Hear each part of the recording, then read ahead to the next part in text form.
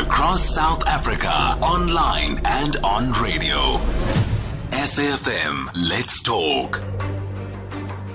We are moving on to our next conversation. Nonhlanhla Dlamini, a 38-year-old female train driver of Metro Rail, a division of the Passenger Rail Agency of South Africa, PRASA, is extremely traumatized after she was stoned in her cabin by a mob of furious commuters.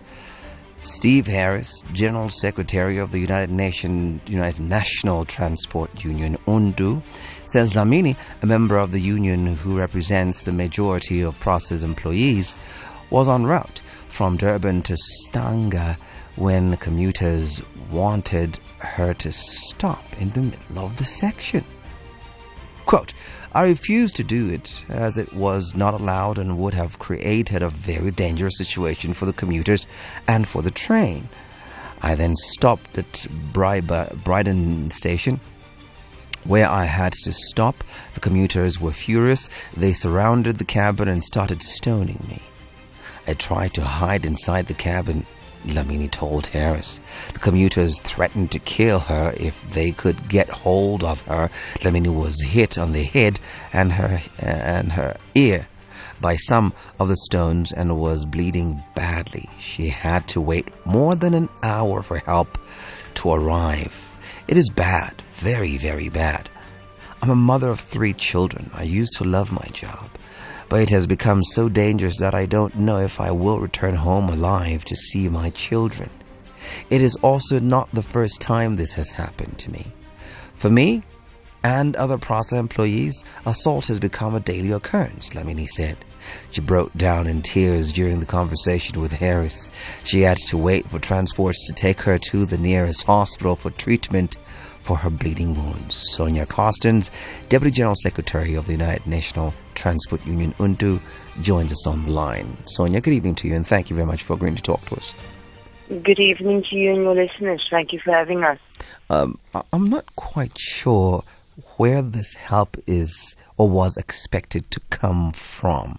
Was it from the security personnel from PRASA, or was it the police, or who? Who was she expecting? Who did she call for help from?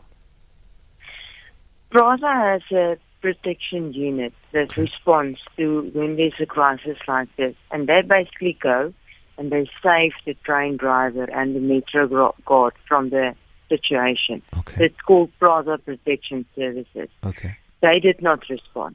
But at the same time, when the Minister of Transport announced that the administrator will be taking over and that we are still waiting for the new security contract to be put in place, he also said that he was in talks with Minister Becky Cele about the role of the Rapid Rail Police Unit. Now, this is a dedicated unit whose core mandate is to provide rail safety of commuters and obviously safety of PRASA assets, and then obviously safety of the PRASA employees. But the Rapid Rail Police Unit is absolutely, they are not to be seen at ground level. We don't know where they are. We don't see them on platforms. We don't see them on stations. And they're definitely not patrolling on our trains. So we don't know what the purpose is of this unit. We're supposed to be responsible for ensuring rail safety. So you're saying it is PRASA security that has failed, Nonhlanhla? Yes, PRASA Protection Services had to respond.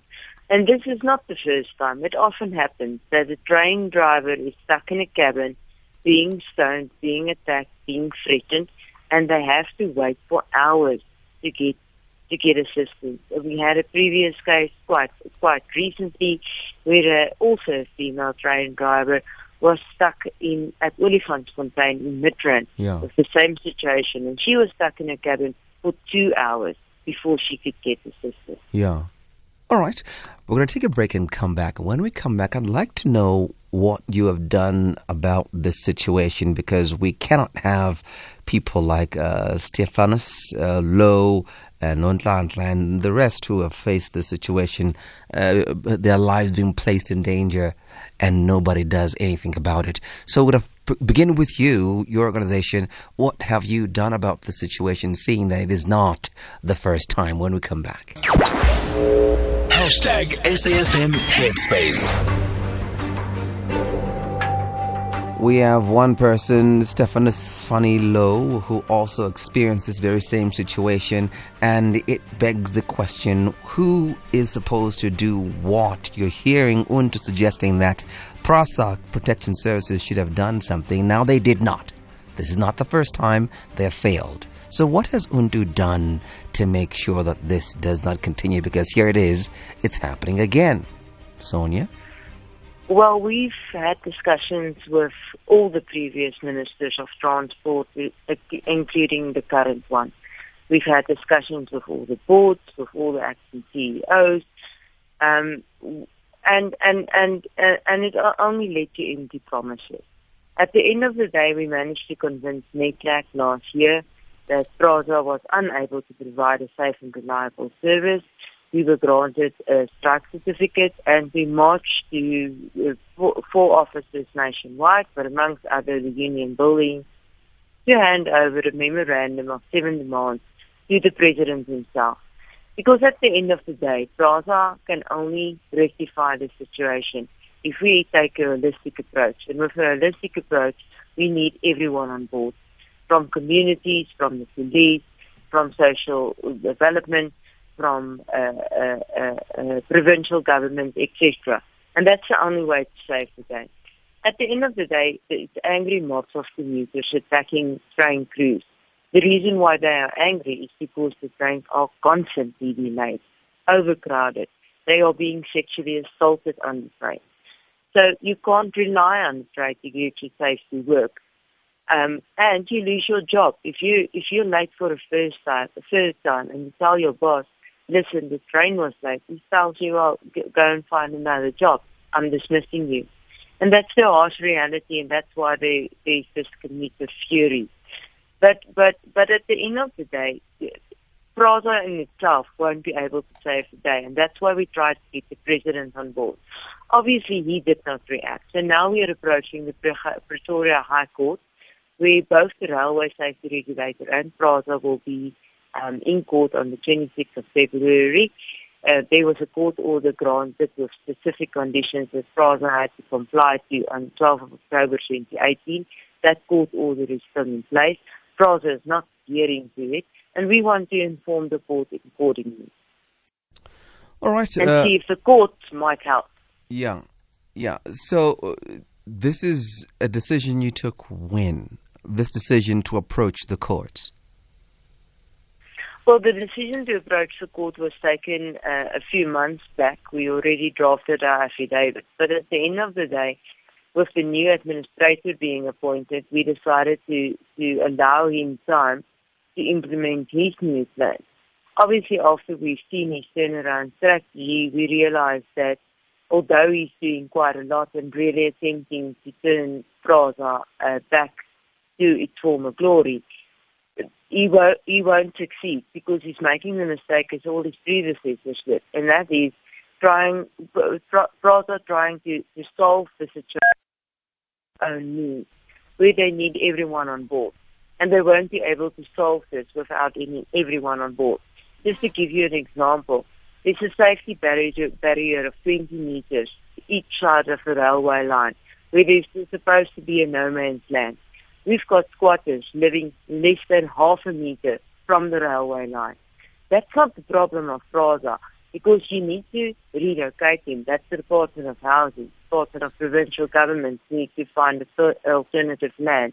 So in order to take away this burden, there needs to be a holistic approach, and PRASA is not getting any cooperation from anyone at this stage.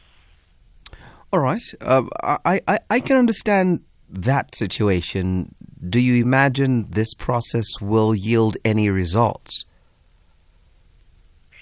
Well, in an ideal world, if we are able to secure the current infrastructure, the little that's left of it, by, for instance, using the South African Defence Force to patrol the railway infrastructure, while the police are protecting the railway infrastructure, then we will be able to implement the modernization programs, the re-signaling programs. Remember, we're currently nationwide working almost non-stop on manual authorization. Yeah, but that's so if you get a much favorable response there, Sonja. My question is, in the event that you don't get this favorable response and you go to court, do you imagine that the court route will yield any results? Well, the court can stop the operations of FRASA with immediate effect because they're not adhering to the court order. But that's not what we want, because we are talking about 14,000 jobs that's at stake. So we need the court to basically get everyone on board to find a viable solution, because at the end of the day, it's not in the best interest of the South African economy not to have a passenger rail service. It's the cheapest form of transport. Okay, hold on. I got a voice note for you. You can respond to them. Just listen to this. What concerns me is that Gautrain has deployment of security guards 24/7 inside the trains and even outside the trains.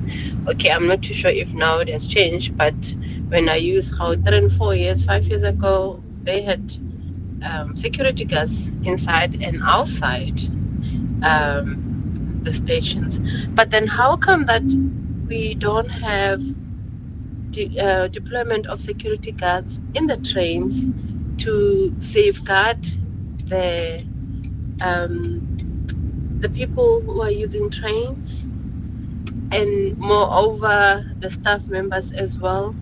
I find it very peculiar that it's not the case. This is Tepiso. Thank you. All right, Sonja, would like to respond to Tepiso? If I heard her correctly, she was referring to the security on the Gautrain and as opposed to nothing on Metro Rail. Correct. Am I correct? Correct, yes. Well, with Gautrain, they do have ample security, and that's why we have no incidents at the Mbombela operating company. They run a very tight security system, and that's very efficient.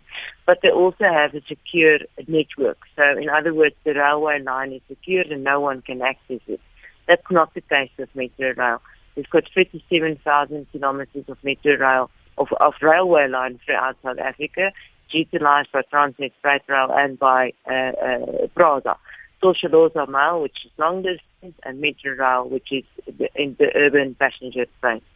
So when they merged the former railway police with the South African Police Force in 1986, there were 7,000 dedicated railway police officials who did just that. They patrolled on the trains, they investigated railway-related crimes, they had proactive measures, etc., etc., etc. It was a separate police unit dedicated to railway lines only. But after the merge, all these officials got promoted into other divisions of the South African police. They were basically merged and dissolved within the police. And then this new unit, the Rapid Rail Police Unit, came into existence. That's the unit we've got the problem with, because it's got the same mandate as very similar to what the former railway police had. Not half of the responsibilities, but with the core mandate to ensure rail safety, to ensure the safety of commuters, and train crews, and the assets of FRASA. And they're not doing anything about it. They're not visible at ground level at all. All right. So I do wish that you have success in what you're doing, because rail is one of the modes of transportation that needs to be secured, as it can alleviate the congestion on the roads. And so I really hope that you succeed, and we do feel sorry for the people who have been harmed by those hooligans who are throwing stones, the very people who are ferrying them about. Sonja, thank you very much for coming through and talking to us. Really appreciate your time. Thank you so much for having us on the show and for always allowing us the opportunity to highlight this very, very grave concern. Thank you very much, Sonja. Carstens joining us there, talking to us about what is happening, what happened to one of her members, UNTU members. And this is not about the members, by the way. This is about the barbaric tendencies of attacking people and almost taking their lives. Who does this? Stoning people in this day and age? What kind of a person are you?